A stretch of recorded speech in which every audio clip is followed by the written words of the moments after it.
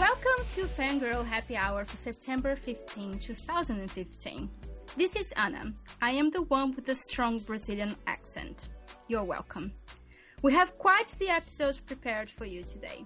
We start with epic fantasy as we discuss the 5th season by the incomparable N.K. Jemisin. Then we go all friendship to the max as we take a look at the latest issue of Lumberjanes. Last but not least, we finally read the first volume of The Wicked plus the Divine. With me to dig into all of these things is my fellow fangirl, Renee. Hi, Renee. How are you doing? I'm good. How are you? I'm fine. It's weird starting like this, isn't it? A little bit after the last few episodes where we've just been doing like one topic. It's a little strange to go back to our old format. But on the plus side, things we will not mention have ended, so now everything can go back to normal. Yes, the summer of weekly episodes is over, people. Yes, it is. I know everybody's really disappointed, and people were like, "Oh, there's no episode," and I'm like, "No, I'm sorry. We're going back to bi-weekly because we're both exhausted." Yes, and I'm exhausted and behind on everything else. I'm pretty sure the podcast is literally the only thing I kept up with. For which I'm very thankful. Well, it's because I don't want to disappoint you because you're scary. I am not scary. How dare you? How dare you say that to my face right this in front of everybody? You could be a little scary. Nobody wants to disappoint you, Anna. Nobody wants to disappoint you. That's not true. The world always disappoints me all the time, and this is why I want to set fire to it. The world, yes, but individuals, they're like, I can't let Anna down. She's super powerful. Ah, my God. Yes, I am. So, yes, you're right. You should not do that. So, have you been up to anything cool? Nothing major. I'm getting ready to go to Iceland to the Reykjavik Literature Festival, so I'm really looking forward to that. Apparently, there is going to be an aurora borealis. How amazing is that? I mean, that sounds pretty cool. Like, if you like that sort of sky magic. Don't you? It's not sky magic. It's actually science. I know, but it makes me laugh to describe it as sky magic. Okay. No, it's like, I love it because it's science and it's beautiful. So, and apparently hotels there, they have this thing called Aurora wake-up calls. If you sign up for it, they will wake you up if they show up in the sky. Isn't that cool? I would break a phone. I would break a phone. I will sign up for that. If I can get to sleep, I don't want to wake up. I don't want to, for any reason, like, unless I'm waking up naturally. I am going to run outside in my PJs. I do not care. That's going to be awesome. Well, I hope you have fun. And the other thing is, Book Smugglers Publishing is celebrating 1 year. Yay! Hooray! Woohoo! You're a professional! I am a professional. And I just wanted to let everybody know that we are actually open for submissions for short stories. And the theme, because we do kind of like a theme every season, we pick a theme and you have to send short stories within that theme. And the theme, how many times can I say theme, really, people? Anyway, so for next year, the theme is superheroes. And you should probably follow submission guidelines. Oh yes, there will be submission guidelines that I will include with the blog post that goes with the podcast. So you should not submit things that are not about superheroes, because that would be a dick move. Yes, please don't submit things that are not superheroes. And when I say superheroes, like, we are quite open. You know, it could be supervillains. We like subversion. So if you want to subvert that theme and look at superheroes at different ways, or looking at maybe lack of superpowers as some, I'm not giving you any ideas, but those ideas are out there. I mean, don't submit a story about a magical cactus, because that's not about a superhero. It's a magical cactus. But if it's a super cactus? Only if it's a super cactus. Like, only if it can move around. If it's just stuck in a desert and it's a magical cactus and nobody knows about it, that's not a superhero story. That's a terrible example. This is why I don't write anything anymore. I think you have something there. Somebody should write a story about a super cactus. Yes, super cactus. I would be interested in reading that. Or a superhero with cactus powers. Oh my god, can you yes! With the prickly things that will prick you. And well, this has gone down. And if you cut the superhero and drink his blood... Oh my lord! He'll give you life forever. There you go. There's a story somewhere out there. Well, I haven't been up to anything except coming up with terrible short story ideas. I'm sorry, everybody. I finally sent, after 9 months, 11 months, a long time, I sent a comic script to my friend Rose, and we're going to work on a comic together. Which is amazing so far. Yeah, I love it. I showed you the character list in the first 3 pages. You've seen it, but nobody else can see it. I think I've shown it to you, and I've shown it to Susan and to Rose. And otherwise, I've been pretty protective of it because I'm really nervous about it. So just FYI to everybody out there, writing comics is hard. And I will never again, talk about a comic without talking about the writer and the artist. Because I used to, just talk about the writer. Never again. Never again. This is true, right? This is something that I need to constantly keep checking myself. Because I'm inclined to just talk about the writer and not mention the artist. No, you gotta you need to mention the artist and maybe the colorist also. Yeah. Because depending on the comic you're reading, they might have a colorist too. Jesus, comics are just difficult. So that's what I've been up to. Panicking about comics. No, yeah, we all have our fingers crossed for you. We want this to work out. Yes, well, let's hope it does. Yes. So, should we move on? Yes. Okay. Excellent. So, moving on to the first topic. The 5th season is N.K. Jemisin's start to a new trilogy. It's a dark, epic fantasy about a world that continuously ends and where apocalypses are a dime a dozen. The story follows 3 alternating storylines in the lives of 3 women. And then the world ends. Again. What did you think about this one? I really liked this book. It's probably my favorite N.K. Jemisin book yet. Yeah, it's difficult. It's difficult because I love every single one of her books. But, yes. I know. Is there a book she's written that I haven't loved? I haven't read them all. I still have to read The Shadowed Sun. So I can't say definitively whether this is my favorite N.K. Jemisin book, but it's in the running. I have one more book by her to read, and then I'll be out. Oh my god, what am I gonna do? What am I gonna do? I don't know. Wait, I still have a novella. There's a novella, yes. Actually, I need to read that one. The Awakened Kingdom, I guess. Yeah. So I'll have that, and then whatever short fiction she's read, and then but that'll be it. I'll be out of her. N.K. Jemisin, I need you to write faster. Yes. No, it's so mean. She's got a job, and I need everybody to go buy her books so she becomes a millionaire so she can write full time. But what if she loves her job? Oh, man. Oh, this is not good. Okay, before we delve into the book itself, can I have 2 seconds to go on a slight small rant? Well, are we talking a slight small rant or a slight small rant that will transform into a large size rant as you gain steam? I promise that it has nothing to do with the Hugos. Okay. I like how you knew exactly what I meant. No, it's how many times have I seen her name being misspelled online? It drives me up the wall, people. It's Jemisin, not Jemison. Everywhere. Everywhere. People talking about the Hugos, people talking about her books, people interviewing her using Jemison. Jemison. It's not Jemison. It's Jemisin. How hard is it to keep her name right? End of rant. On my feed reader, every day there is someone misspelling her name. I have that, but I would have it with N like E, because I see a lot of people put an E and that drives me nuts. I'm like, guys, it's not that hard to spell a woman's name correctly. I have a lot of issues with names. This is not a subject you want me to start on. No, let's not do that. I have a lot of feelings about unnaming people and not getting their names right and pronouncing their names correctly. Hello, my name is Anna with one N. Okay, this is apparently really hard for people to grasp. Okay. On the plus side with me, if you spell Renee either way, it's correct because the name I use online is misspelled on purpose.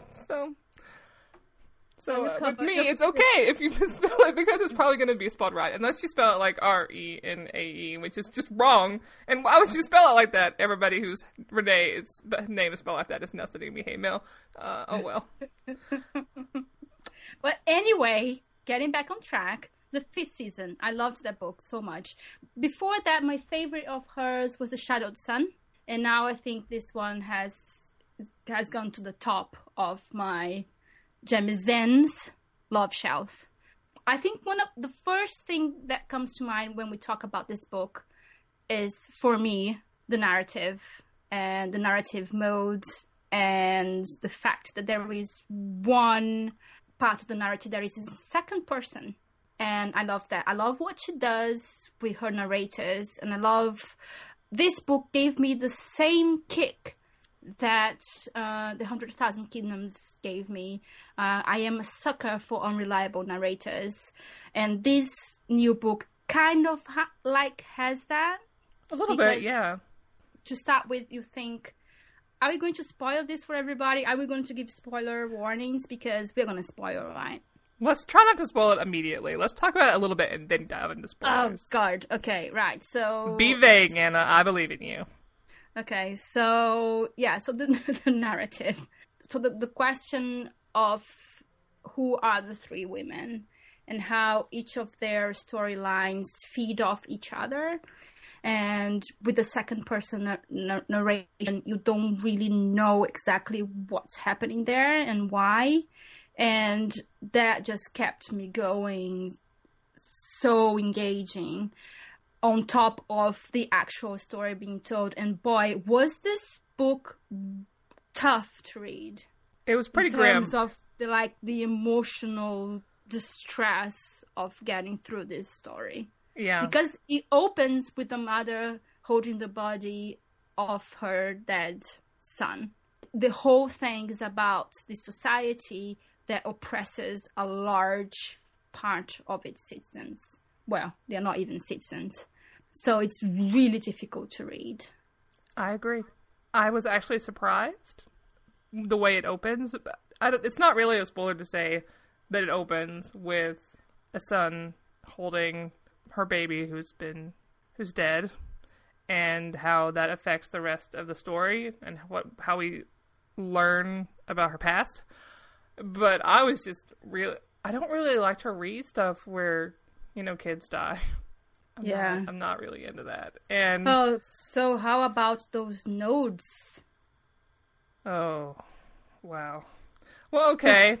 Everybody, we love the 5th season and you should read it. However, if you don't want to be spoiled, now would be the time to fast forward to the next segment. I'm sorry. Because Anna just broke my heart reminding me about this. God, how horrible was that, Renee? It was really horrible. I was not only was it forced, whatever the hell, it was there was child abuse and pedophilia, and I was just holy shit. All the axes of oppression rolled into one, and then all types of abuse roll into one with the child at the center of it. Yeah. It was hard. This book was hard. And it really surprises me that I liked it so much, given that the book itself is just so fucking grim. I don't think I would call this grimdark. I don't think it's the same. No, because it doesn't revels. But I would say this is dark this is dark fantasy. It's dark fantasy, but it's the dark fantasy of liberation, because it shows the oppression and it shows the darkness of the world, but with a clear path that the characters are following to end that. At least that's how I read it. Yes, I agree. It's it's not grim dark in the way that grim dark is just darkness for darkness sake, because it's so edgy to have people being shitty and doing shitty things because that's how the world is. So this book is actually the opposite of it. It's just showing that this is not how the world should be. This is alienating, this is aggressive, this is terrible, and this should not be happening. This is wrong. Absolutely wrong. Morally, ethically, all types of wrong. And you have two characters, I think, they are kind of like finding out how wrong this is and going at it at different ways at different times to kind of like stop that. So the way the narrative works is that there's different scenes. We follow a son who has all her sections are in second person. We also follow Demaya. And how do you say the other name? Ooh. Sinyite? I can't pronounce it. I'm sure it's a word that I'm just... Sien. Let's go with the shortened version. So you follow these three perspectives throughout the book. And so you follow them throughout the book, and at the toward the end, you figure out that the other two are a son when she's younger. And I thought that the second person in this case was really... It just kept revving itself up.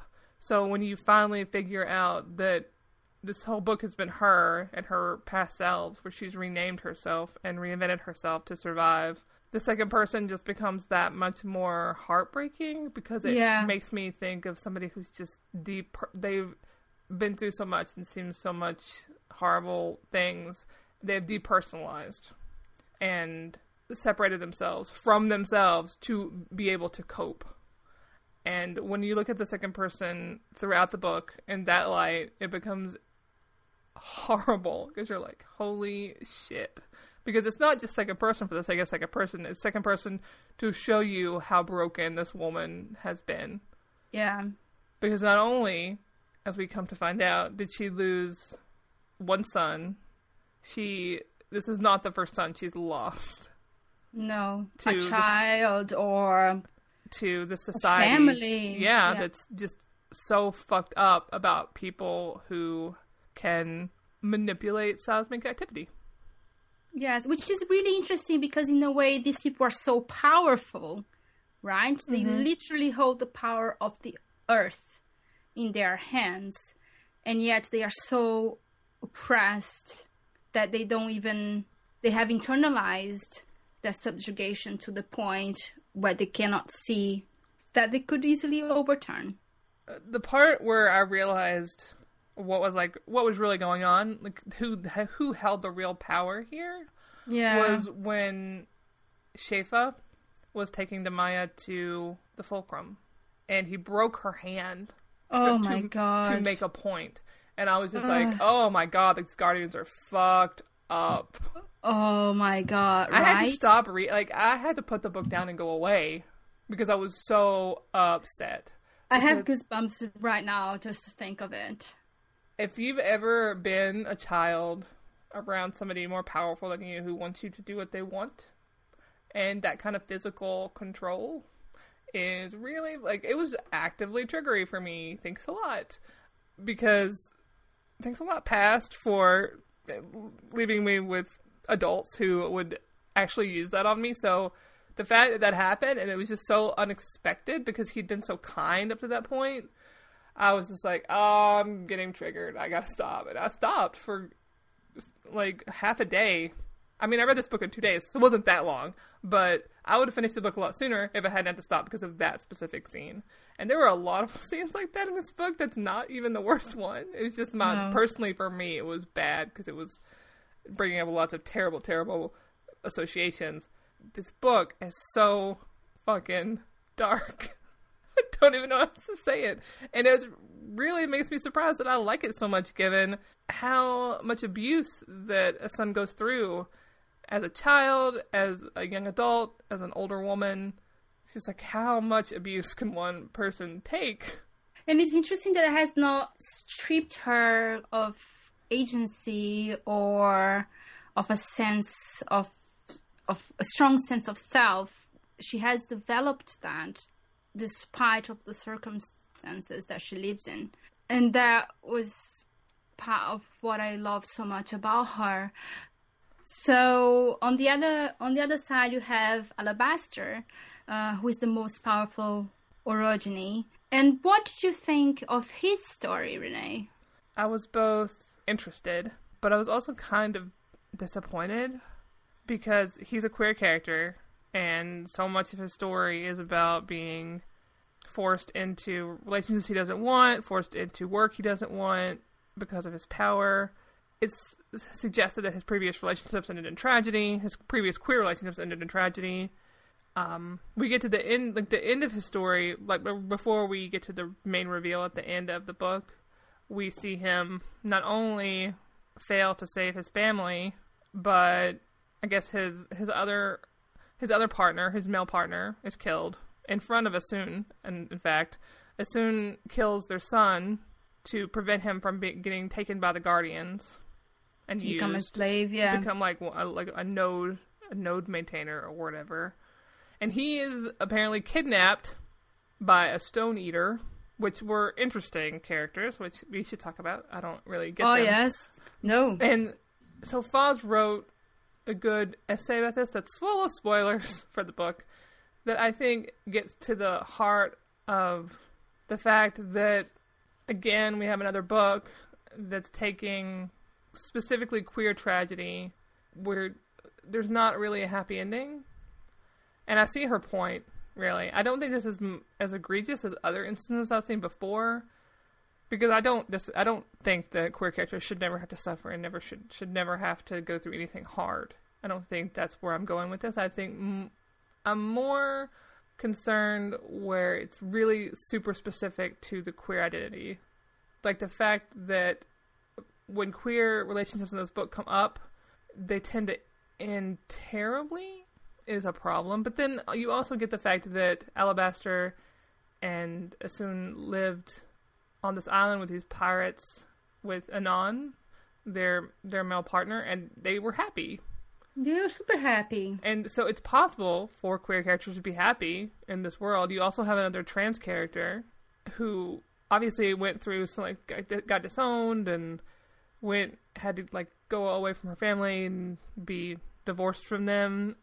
She's not living a wonderful life, but she's living a life that she chooses. Yes, absolutely. And she's not, I wouldn't say she was unhappy because she's doing, she's learning things.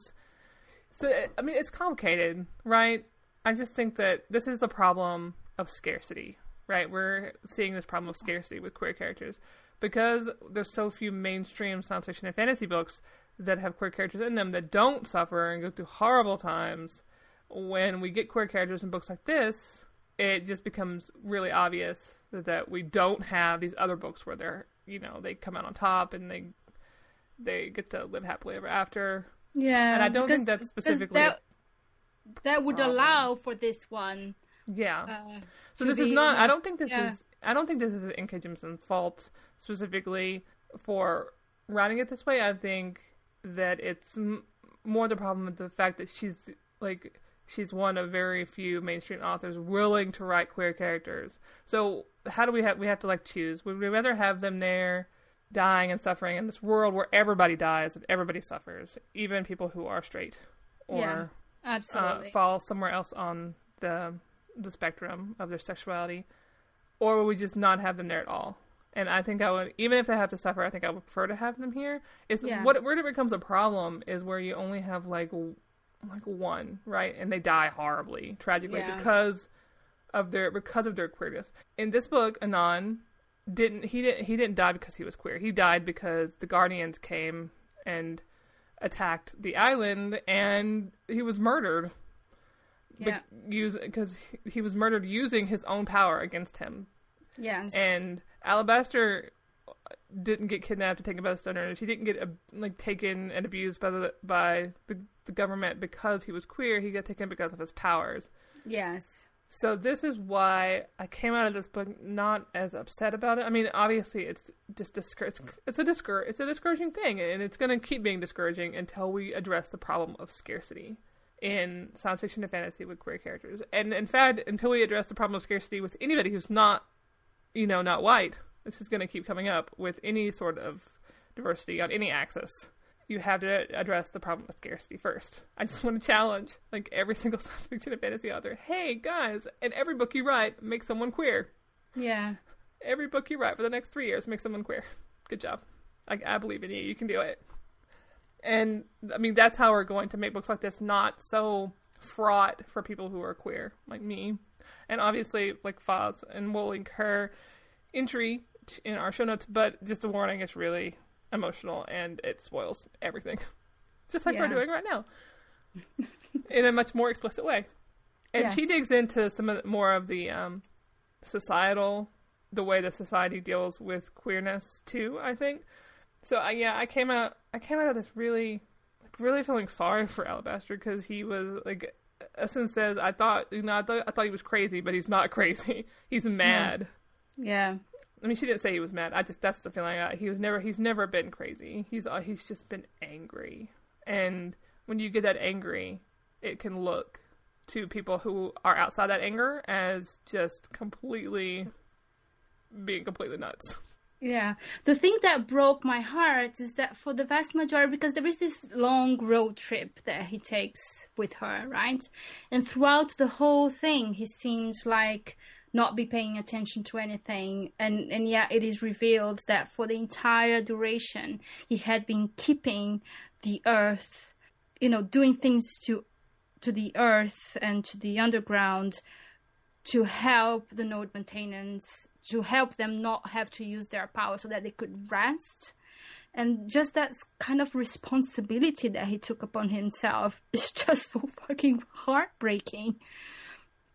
And I think he was one of my favorite characters as well in the book because of that. And which is what then we should talk about the ending and what happened to him. And like, is he being eaten? Is he being groomed by the Stone Eaters to become stone so that they can eat him? I have no clue what's happening there. That's how I read. Is he slowly being cannibalized? No, I read it more like he's turning into stone because of the way he's using his powers. I don't think they're doing it. I think he's just so powerful that he's changing.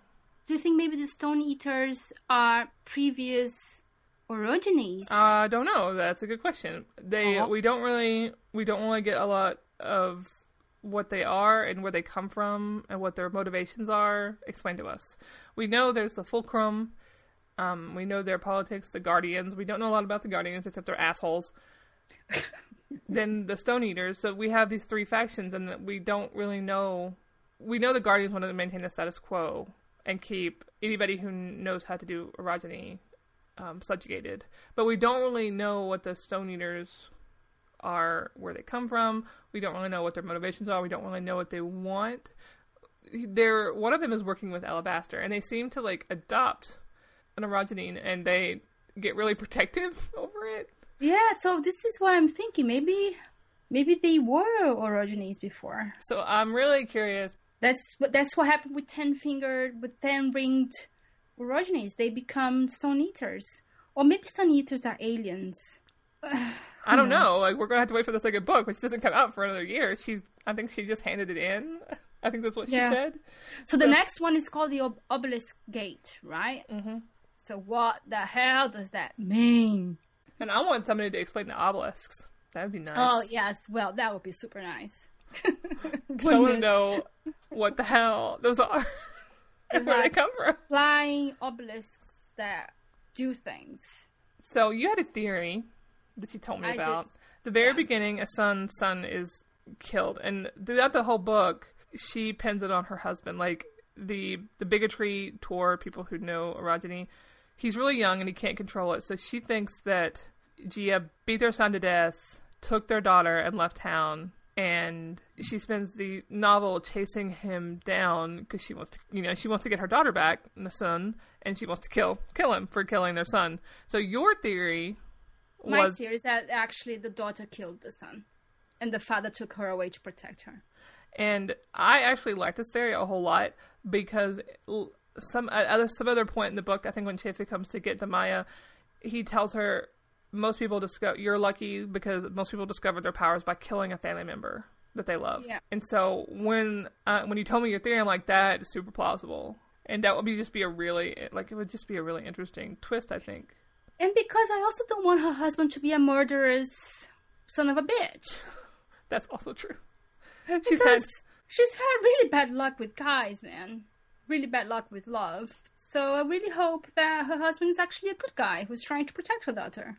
Yeah, that would be nice. Yeah, maybe because he doesn't know that she is... And thought, and so assumed that... So he thinks that she would kill her. Yeah. So she's just assuming that her secret's out and he knows. Yeah. And that's why he took the daughter away. But, I mean, that's why I really like your theory, because it changes... Makes things a little bit better. It makes things a little bit better, number one. And number two, it kind of shows where Asuna's at as far as, like, fury over the way the world works. Yeah. And, like, how easily she believes that somebody she loved could do that. Yeah. I mean, and also because the worst of people, right? Yeah. And also because you also have the fact that she killed her other son to keep him out of the hands of the Guardians. Yeah. And so you have these really interesting intersections about protecting children, hurting children, what makes it right, what makes it wrong, and I'm just really interested to see where she goes with it. I just really like your theory. Because it makes it more complicated. Yeah, I really like my theory as well, so can't wait to read it. And then probably she would just like torture us. Yeah, in the second book. And then we'll have to wait for a third book. So, the theory is that, the second book always makes things worse. So, we have to prepare ourselves psychologically, mentally, everything. Well, it's a year away, so we have time to prepare. That makes me really sad to say a year away. Why do I read series, Anna? Why do we do it? It's terrible. I don't know. I don't usually do that. I'm lying. I do that all the time. You do it all the time. You don't do it with, like, the books that you should be reading. Yeah. It's because you know that you're going to be tortured. Because you're like, I know this author. They're really good. I refuse. Yes. We're just weak. We're weak to N.K. Jemisin. So everybody go read this book, unless you already have. And if you have, good, come cry with us about it. Yes. Exactly. The 5th season is out now and should be available everywhere anyway. Hopefully you can find it at your library or bookstore, book retailer of choice. Have you read the book? What did you think of it? Share all your feels with us, please. Lumberjanes number 17 is the most recent issue in the award-winning comic series by Noelle Stevenson, Grace Ellis, and Brooke A. Allen. We wanted to discuss the most recent issue on its own for a few reasons. Because of something that happens within the story, because this is the last issue that Noelle Stevenson will write, but mostly because we just love this series so much, right? Yes. Yes. And how bittersweet was this one? I'm really sad to see Noelle Stevenson go. I'm really sad about it. This whole arc ending, I'm really sad. I mean, I know she's off to do other great things at other places, but I'm super, super sad to see her leave. But wow, what a note to go out on. Right? Really good. So if you haven't been following, Lumberjanes is about a group of girls who are at summer camp, and they get entangled in supernatural shenanigans at camp, and the focus of the story is the friendship between the girls. And there are 5 of them. And is it 5? They're 5, right? It's 5 girls, and then their counselor. Yes, and Jen, who is their kind of like camp leader kind of thing. And the story so far has had, I think, 2 major arcs. The first one deals with the bear woman and like Greek gods and randomly appearing there. And the second one it's much more closer to home because of kind of like it follows the camp leader's own past and her relationship with someone else that used to be at camp and then disappeared into the forest. And they find her, and there is this creature that they must fight, and it has a heart that is missing a stone, and there are unicorns and babies and... This comic's real fun. It's really a fun comic. Yes, and it's adorable in many ways. I love all the characters and their relationship and their friendship and the way that they support each other. And in the latest issue, it has been revealed, although I don't like to use that word because it kind of implies that it was hidden or it was a surprise or it was a twist, and it wasn't like that at all. It became known that one of the girls is a trans girl. That's Jo. So what did you think of that and how it was done? I really liked it because after she has the conversation with the boy from the boys' camp and about belonging and identity, it makes other things that happen in the comic before this more like sense. Yeah, right? and it really it got really kind of deep into the previous issues. Everything fell into place. I think there was an issue where Jo and April were working on like a scrapbook or whatever, and there's a picture. Yes, there's a picture. Yes, and so a picture of them. I went back. It's issue number 12. It's issue number 12. And I remember as soon as like she started having this conversation, I thought back to that picture. And I'm like, oh wow. Exactly. And I was just really blown away by the fact that they put that there. It's not super explicit, but no, it's very subtle. It's really well done. The way that the conversation goes as well. It's kind of like really sharing, and it's like it's a communion, because obviously Barney's going through something that he doesn't know, and he's a Boy Scout, and Jo is like, I just knew that there was never a place for me at the Boy Scouts, and I would never be able to be that person there, and this is why I am a lumberjane. And that was like, to me, my head went, oh wow, this is so well done, this is so amazing. And especially if you consider the repercussions, because this is a comic series that is a bestseller. Apparently are selling about 60,000 copies of each one of those, and it's award-winning, and you have like a plethora of girls, and you have queer girls, and you have girls of color, and Jo herself is a trans girl of color who loves tech, and she has two dads as well, who actually appear in the comic as a really great loving couple. And it's just, I find that this is amazing. This could be life-saving. This is a book for girls, or for kids, for young kids reading this, and this could be potentially life-saving for people. Comic for boys too. On top of being really fun. I would give this to young boys too. To boys, of course, yes, exactly. Yeah. And another thing I really like about this comic is how they handle conflict and how they show a non-violent ways of handling disagreements. Obviously there's violence in this comic, but the way they show most of the things resolving don't have to do with violence at all. It's about talking, it's about listening, it's about communicating and empathizing with the people who are antagonizing you. That's true. This is a good example because we see the monster defeated not through, violence, but instead by giving their hearts back. But by maybe a little cliche, they give the heart jewel back to the monster. Yes. But that's kind of like empathizing, like something was taken from you and I understand it, and here I want to give it back, and I want you to be happy. And you also see it in Jo's relationship with Barney, where she's antagonistic, like really mean to him. Yeah. And at the end, they work it out, and they talk through it, and they apologize to each other. And this comic is so good at non-violent resolution and teaching people, not just kids, but anybody who's reading it, because adults have problems with this crap too, about how to resolve their problems without resorting to like aggression and meanness. And I just really love this comic so much. It's so good. And if you remember the end of the first arc as well, and Ripley becomes the most powerful being in the universe. And then what does she do? She just gives everybody kittens. I know, Barney, isn't he carrying around the kitten that Ripley gave him? Like, this whole issue? I'm pretty sure he is. Oh, he's so adorable as well. Even the boys are so adorable. I really like the backstory with Abby. I know.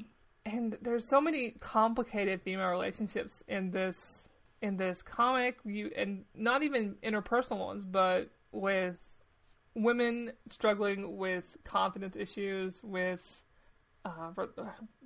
their own failures, their own insecurities. There's some things, like with Joe especially, you see it, like there's a moment in a previous comic where the bear woman talks to Joe, and she's like, oh, she was talking about, like, disguise doesn't work on me. Do you know what I mean? And Joe gets really frowny about it. And there's another moment really early in the comic where Joe's by herself and all the girls, like, become, like, monstrous. And so much of these scenes can be read as just Joe's own anxieties about her identity. They don't have anything to do with, like, the plot. They're just her feeling sometimes out of place, and her dealing with her place in the group as well. Yeah, that's true. That's really interesting. Actually, that's a really interesting reading. And I am just so happy about this comic, and I never wanted to end. I know it's going to have to end one day, but I just don't want it to end anytime soon. I know, and it's so beautifully drawn as well. The art is good, the writing is good. It's just, yeah. The next issue doesn't come out until October, the end of October. Okay. And I was just like, I need more of this. This is why reading issue to issue is really hard, because when you really love something, you just want to read all of it immediately, but you have to wait. Inhale everything, yes. And I'm really curious to see where the new, like, Shannon Waters is not leaving the comic. She's going to continue writing it. So I'm really curious to see what the next arc is going to be, because this closed up the current arc. Yeah, I'm just really curious to see what we're gonna go next. At the end of this issue, we learned that kind of time operates in a different kind of way between the outside and camp.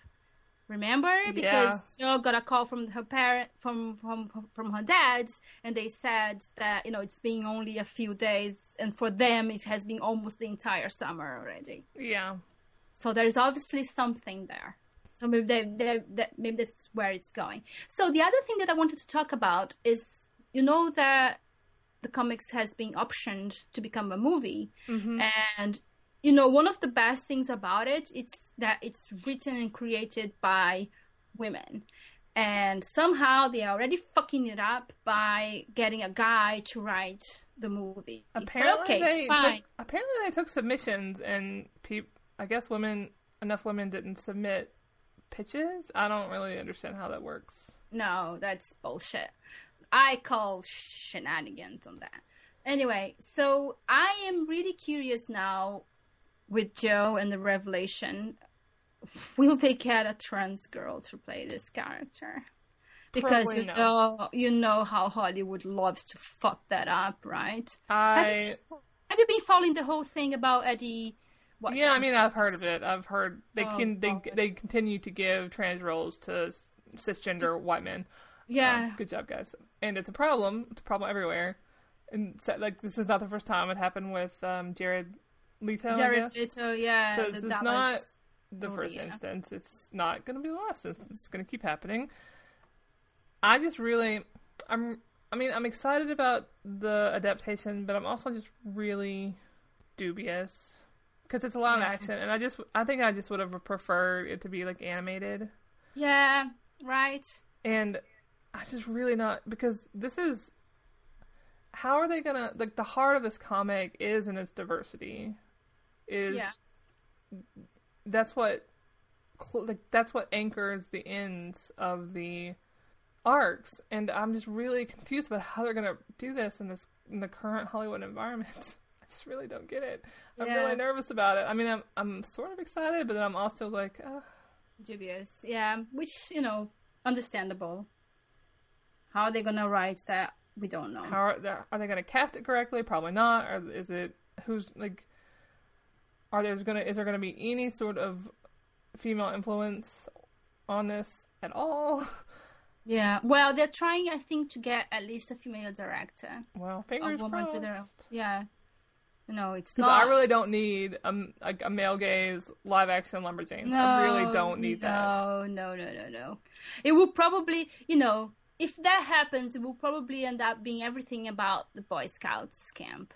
Ugh. And the girls all being in love with the boys. Ugh. I'm so glad you brought this up to make me depressed. You're welcome. It's like we have to keep with the rest of the episode. We've been talking about depressive things, so why? I had to bring it back down, Anna. Good job. Exactly. Yes. Go me. Ugh. Lumberjanes issue 17 came out on August 26th and is probably still findable at comic stores. Definitely as digital copies. If you read it, what did you think? Let us know. Oh, Wicked Divine, here we go.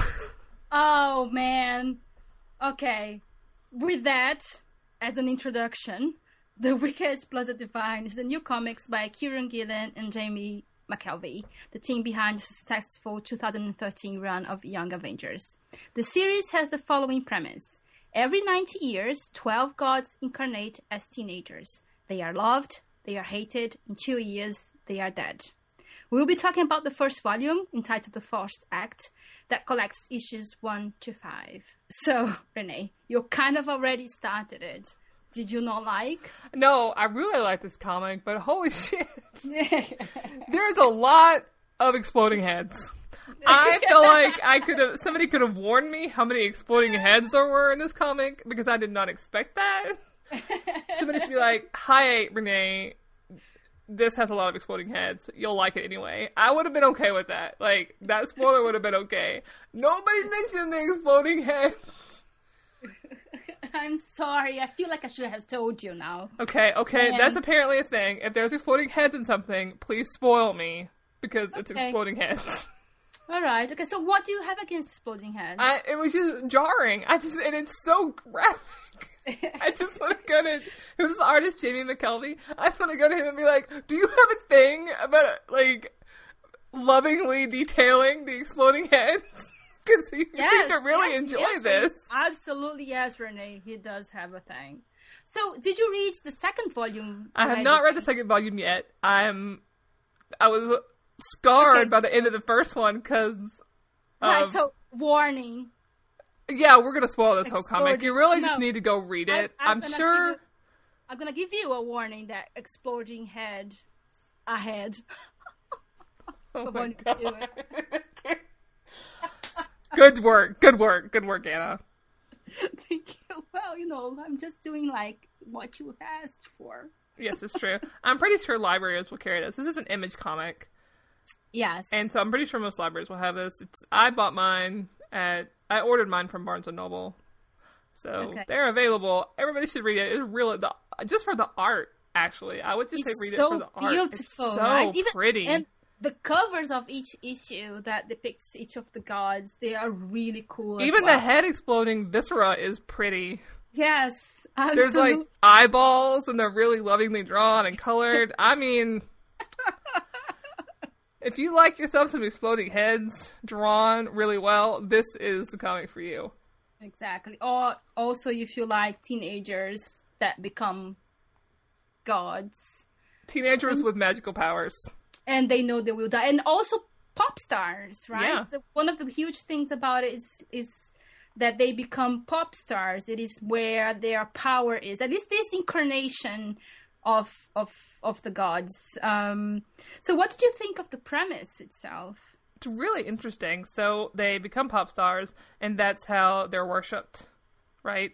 That's where they get some of their power from. And it's interesting because, like, we don't know, to start with, there are always 12 gods. And to start with, we only know 11. So there is the viewpoint character is a girl called Laura. And she's obviously really into this whole thing. Like like any stupid teenager, she's really into pop stars, and she kind of like wants to become one of those gods and die young. Oh my god, teenagers. Anyway, so it's like, what are you thinking? You know, when I was 15, I kind of really wanted to be a vampire. So I used to read the Anne Rice books and call out to the vampire Lestat to come and take me. Right, Laura wants to become one of those. And we are not quite sure until the end whether she is one of them or not. And then she befriends Lucifer, who is obviously, you know, good old devil. And in this comic, Lucifer is a girl. It's not really clear, is it? No, it's kind of like gender fluid, kind of. Lucifer's called Lucy for the vast majority of the comic, and being the kind of personality that Lucifer tends to be, you know, kind of like grandiose mess maker, they kind of like want to cause problems, and that comes back to bite them in the ass. So this is basically the arc in this first one, right?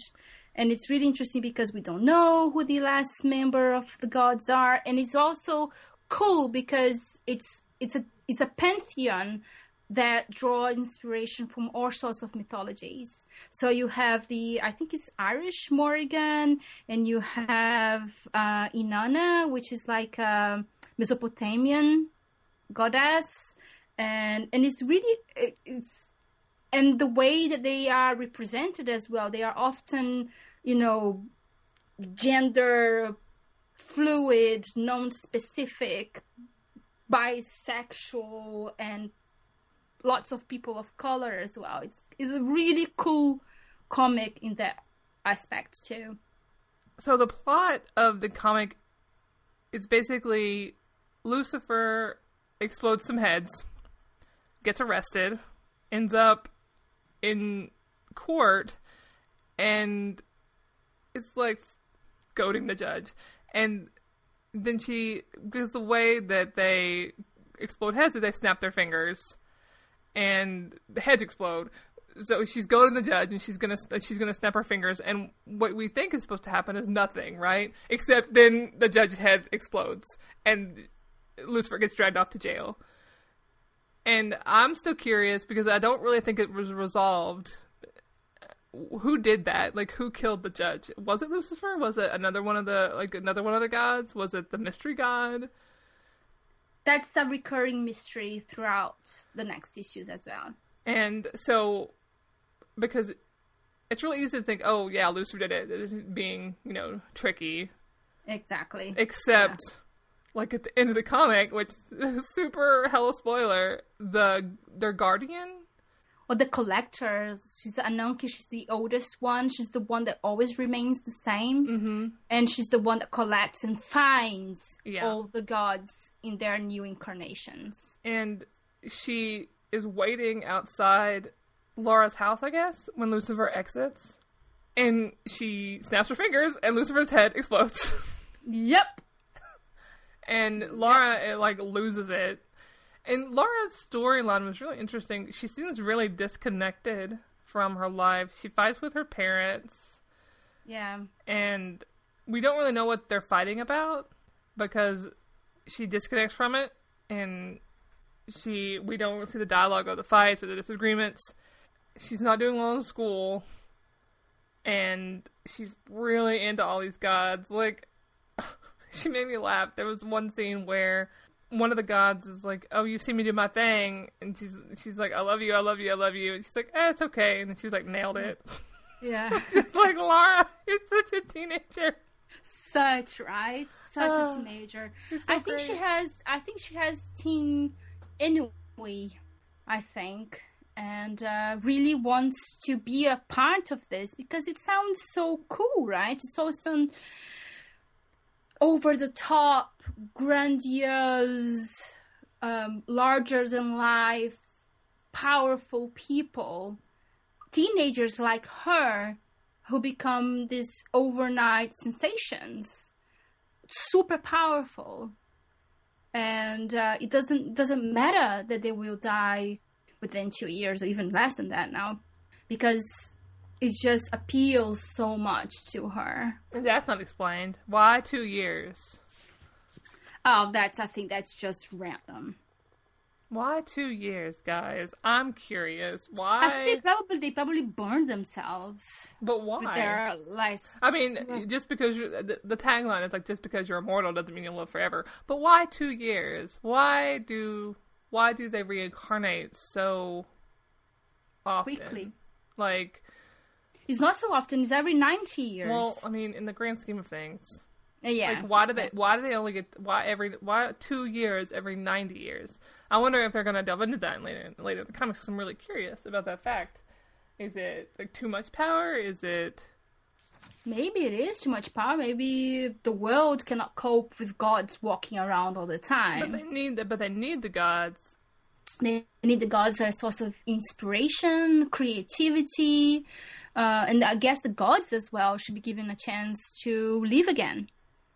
So I'm really interested in all the little storylines they have going on. Obviously, at the end, Lara is trying to recover from Lucifer's death, and she snaps her fingers, and obviously the cigarette that she's holding lights up. And I'm like, oh, okay, so that's going somewhere. So I don't know where it's going, but I'm really interested to find out. Yeah. This comic was just really, it's really, like, the dialogue is really well done, and the way it works with the art. The expressions on these characters' faces are so intricate and subtle. I found myself just, like, examining panels that had no dialogue. It was just the characters standing there or sitting there looking a certain way, just to, like, examine their expressions, because it was so intense, some of these panels, the way that the character was acting. Yeah. And sorry. No, I'm coming to really appreciate the way art works in telling these stories now, because I'm really new to comics. I haven't been reading comics for very long, and it's taken me a while to, like, really, like, grok the art, the way the art's working. I mean, I just went through this with the 4th volume of Hawkeye. The art's really affecting, even though I wasn't really connecting with the story, like the character specifically. I was connecting with the art itself, which is a really interesting experience. But here, like, the art really works to deepen your experience of these characters, because you don't really get to know them for very long, because it's such a huge cast. Yeah. The moments you get with them have to be really affecting, and I think the art is really what helps that work. Yeah. And it's interesting because I'm up to date with the comic. I'm not. I'm the one that's behind. Without spoiling, it's really interesting because the next issues, they kind of like each take the gods' point of view, each of the gods, and it really delves into their perspectives as well. It is really good. It's really, I mean, like, I was talking to my comic guy about reading this comic, and I told him that I'd been hearing a lot about the end of the 2nd volume, whatever issue that was, and that's why I decided to pick it up in the end. It was because everybody was, like, freaking out about whatever happened at the end. Freaking out! Like full-on caps lock screeching about so I'm like, I gotta know what's happening in this comic. Holy shit, what the fuck did just happen? Don't tell me! I don't, like, I have managed to avoid the spoilers for what... I'm not gonna tell you. I'm not gonna tell you. I've managed to avoid the spoilers for this for weeks. So, I'm gonna, like, I have it here, so I'm gonna read it soon. Oh, please do. Do. I await with anxious delight for your, oh my god, holy shit, what the fuck did just happen? Yeah, on Twitter where I have a meltdown. Yes, exactly. One of the things that I like the most, it's what I tend to like when I'm reading about mythologies and gods, is when gods bicker, when gods behave like children. Okay, because that makes so much sense, right? Because you are eternal, you live forever. What the fuck will you do? It's just like you become a petulant child. Because really, there is nothing else for you to do. So this is what happened with these gods in this series as well. Well, at least some of them. Especially, I think, Odin. Is it Odin? Well, Woden. It's one of the Norse ones. He walks around with the Valkyries. It's disgusting. And it's awful. On the other hand, you have a couple of other ones that are really cool. It's unpredictable what they are going to do because, of course, with so much power, so little time, it's bound for things to go wrong. Am I right? Yeah. There's the first scene of the comic is Aniki. Is that her name? Yeah, or Anenk. This is how I refer to her inside my head. Anenk. I always get names wrong when I have to read them. I have to hear them pronounced. I fail. I tend to make them sound in Portuguese. Of course. Yes, so... Language is so hard. At the very beginning of the comic, there's a meeting, and there's a table, and there's a bunch of skulls littered around the table, and there's only 4 gods remaining, and they're asked, is there any more gospel? And then they blow themselves up. Yep. Why? Because the time's come. Yeah, but why? Like, why at that moment? Why? And how the hell are you now? What are you going to do? You just exploded Lucifer's head. How are you going to get their skull now? Oh, magic. And I don't know. I was just like, I want that whole scene to, like, it wasn't really explained. And I want that whole scene to be explained. Like, you're having a meeting and committing mass suicide. Yes. I need to know why. It's the end of the circle. But why? Why? You're just like, Renee, it's God's mythology. There is no why. I'm like, this is probably why I don't like actual mythology that you get taught in school. Because I'm just like, it's you ask so why, and you're like, arbitrary. because that's not an answer, Professor. Yeah. I need to know why. So yeah, I like this a whole lot. I'll definitely go on and read the second volume. Yes. Of course, I got foiled. I was going to read it before this, but my library's copy got stolen. So I had to, like, wait and then buy it myself. Which was probably a good decision, because now I have the second volume immediately, and I don't have to wait. Except, I've been warned that after the second volume, I'm going to be really, really mad. Because I'm going to immediately want the next issue. Yeah, but then the next issue does not answer anything either. Oh, good. So that will make you even madder. Oh, great. Perfect. Awesome. Just so you know. Thank you for this recommendation, Anna. Thank you very much for this comic recommendation. So I hope everybody else will get to read that as well. It's an ongoing series. You can find it anywhere. The first 2 volumes are actually out as trades at the moment. It's time for recommendations. Renee, you go first. What do you have for us this week? I have a Avengers fic, a Steve Tony story. Who was surprised? Nobody. 0% of people are surprised. It is titled Exact Measurements Required by Trilliath. It is not a story that's safe for work, but it's so fucking funny. So basically the entire premise of the episode is that Steve's uniform is not big enough for his dick. That's really the basic premise of the entire story. Oh my god, I did not see that coming. Yeah, like, his uniform is, like, not large enough to handle his dick. It's the greatest thing ever. So, basically he goes to Tony for help with making his, like... Oh my god, we need stats. Is this the only podcast that recommends fic in which Captain America has a problem in which his dick doesn't fit inside his breeches? I mean, are we the only podcast that wrecks fic? No, I don't, but I don't know the details of what other people wreck, so I can't say for sure. Somebody can let us... This is why I'm asking for stats, people. Tell me, give me the stats. Am I the only one that's paired with this horrible host that keeps reading these weird stories? Anyway, no, the story is super funny. So Steve goes to Tony and basically, he doesn't even tell him. Tony just has Steve strip in his workshop and, like, looks at the uniform and its measurements and is, like, looking back and forth between the measurements and Steve's crotch. And he's like, holy shit. Oh my god. And he thinks to himself, ooh, I want to. And, I mean, it's a story about, yes, that's where it ends up. Good job spoiling the story, Anna. Good work.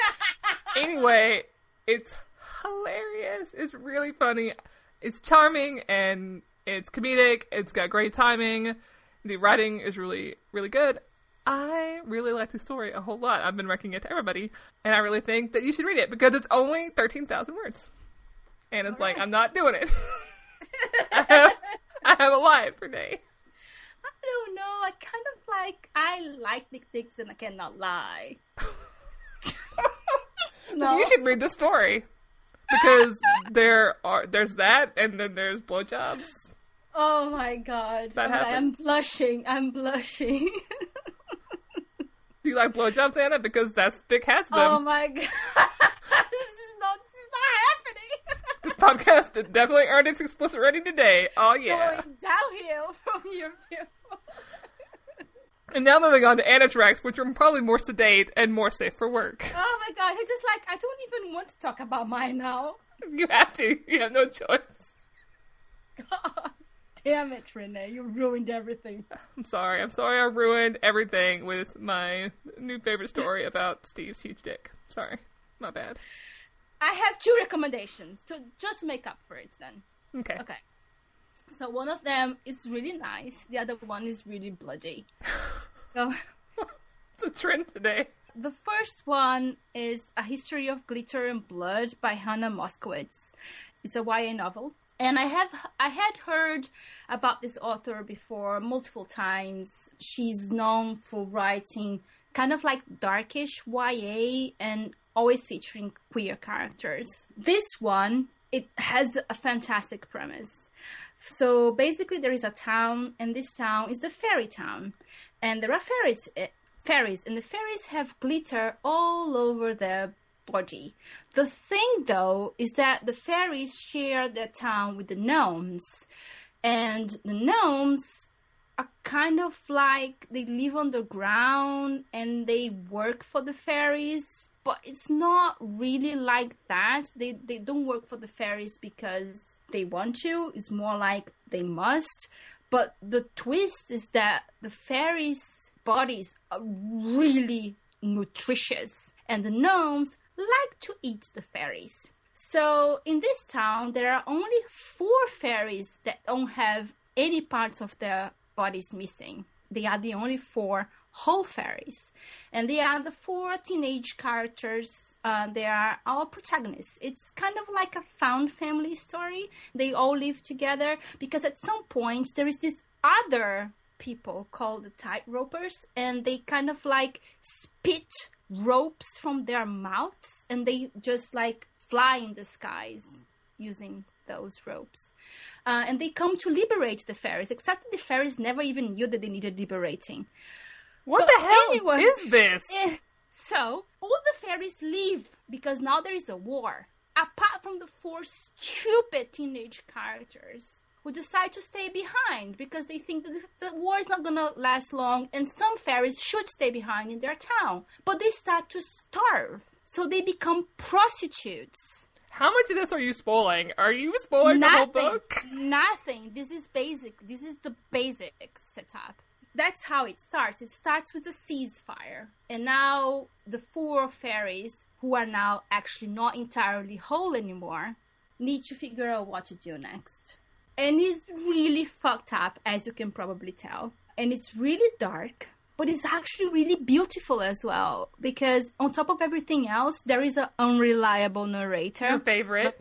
Hello, Catnip. And the narrator is telling a history of glitter and blood. And the narrator is trying to understand how to write history. And of course, the narrator is making up things as it goes along. And you don't know what you are reading if those things that are happening actually have happened. And it's cool. It's so cool. It's so well written. And all characters are bisexual, or most of them.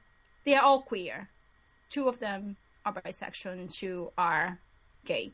It's amazing. And there are 2 beautiful love stories in the middle of all of that. It's amazing. So it's A History of Glitter and Blood by Hannah Moskowitz. The other one is a movie that I watched a couple of weeks ago on Netflix. It's an indie movie, and it's about a girl who lives with her father and her brother, and she's happy, well adjusted, and she loves fashion, and she has a YouTube channel, and she creates fashion, and she's really, really popular, and she has a best friend, whom it's a guy best friend, and they have had this amazing relationship since forever, and he has been really supportive of her. And this new girl comes into town, and she starts to have feelings for this girl. And the main character is actually a trans girl, and it's played by a trans girl as well. The fact that she's a trans girl is of course a major part of the story, but it's not the main part of the story. It affects a lot of things that happen, but it's just there, and it's just such a beautiful, uplifting, hopeful movie, which I watched, and that shows, how our society usually tells those stories. I watched the movie with half my eyes closed, waiting for the tragedy that happens, and it never does. What's this called? It's just Boy Meets Girl. Huh. It's just adorable. It's adorable. It's beautiful. She has the best relationship with her father, who is super supportive. Everybody loves her, and I loved it. And then she has a relationship with the girl, but she's not gay. She's not lesbian. She's kind of like perhaps bisexual. And it's just every time you think something horrible is gonna happen, it doesn't. Actually, people talk things through, or it's really, really nice, and I highly recommend it. It's on Netflix, Boy Meets Girl. And I think that's it from us today. Yeah. Right? I think we've rounded it up pretty well. Yes, fantastic.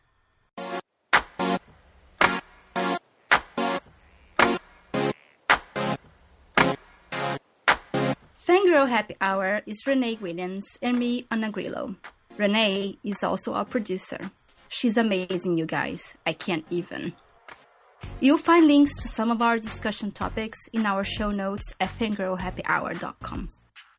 You can email us at fangirlhappyhour@gmail.com. We love hearing from you, especially if you agree with us. You can find us on Tumblr and Facebook at Fangirl Happy Hour, one long word, no spaces. If you like our page or our posts, we sparkle like a Twilight vampire. If you like this show, please could you drop by iTunes and leave a review. They help us so more people can find us. Once they find us, they can never leave. Wait, did I just say that out loud? You can chat with us on Twitter at Fangirl Podcasts. This week's question, who is your favorite lumberjane? Anna's is April. Renee's is Ripley. Yours? This week's 20th century book recommendation is We Have Always Lived in the Castle by Shirley Jackson. Our music is by Box Cat Games. Our logo is by the very talented Era. You can commission them at justera.tumblr.com. For both myself and Renee, thanks for listening. See you next episode.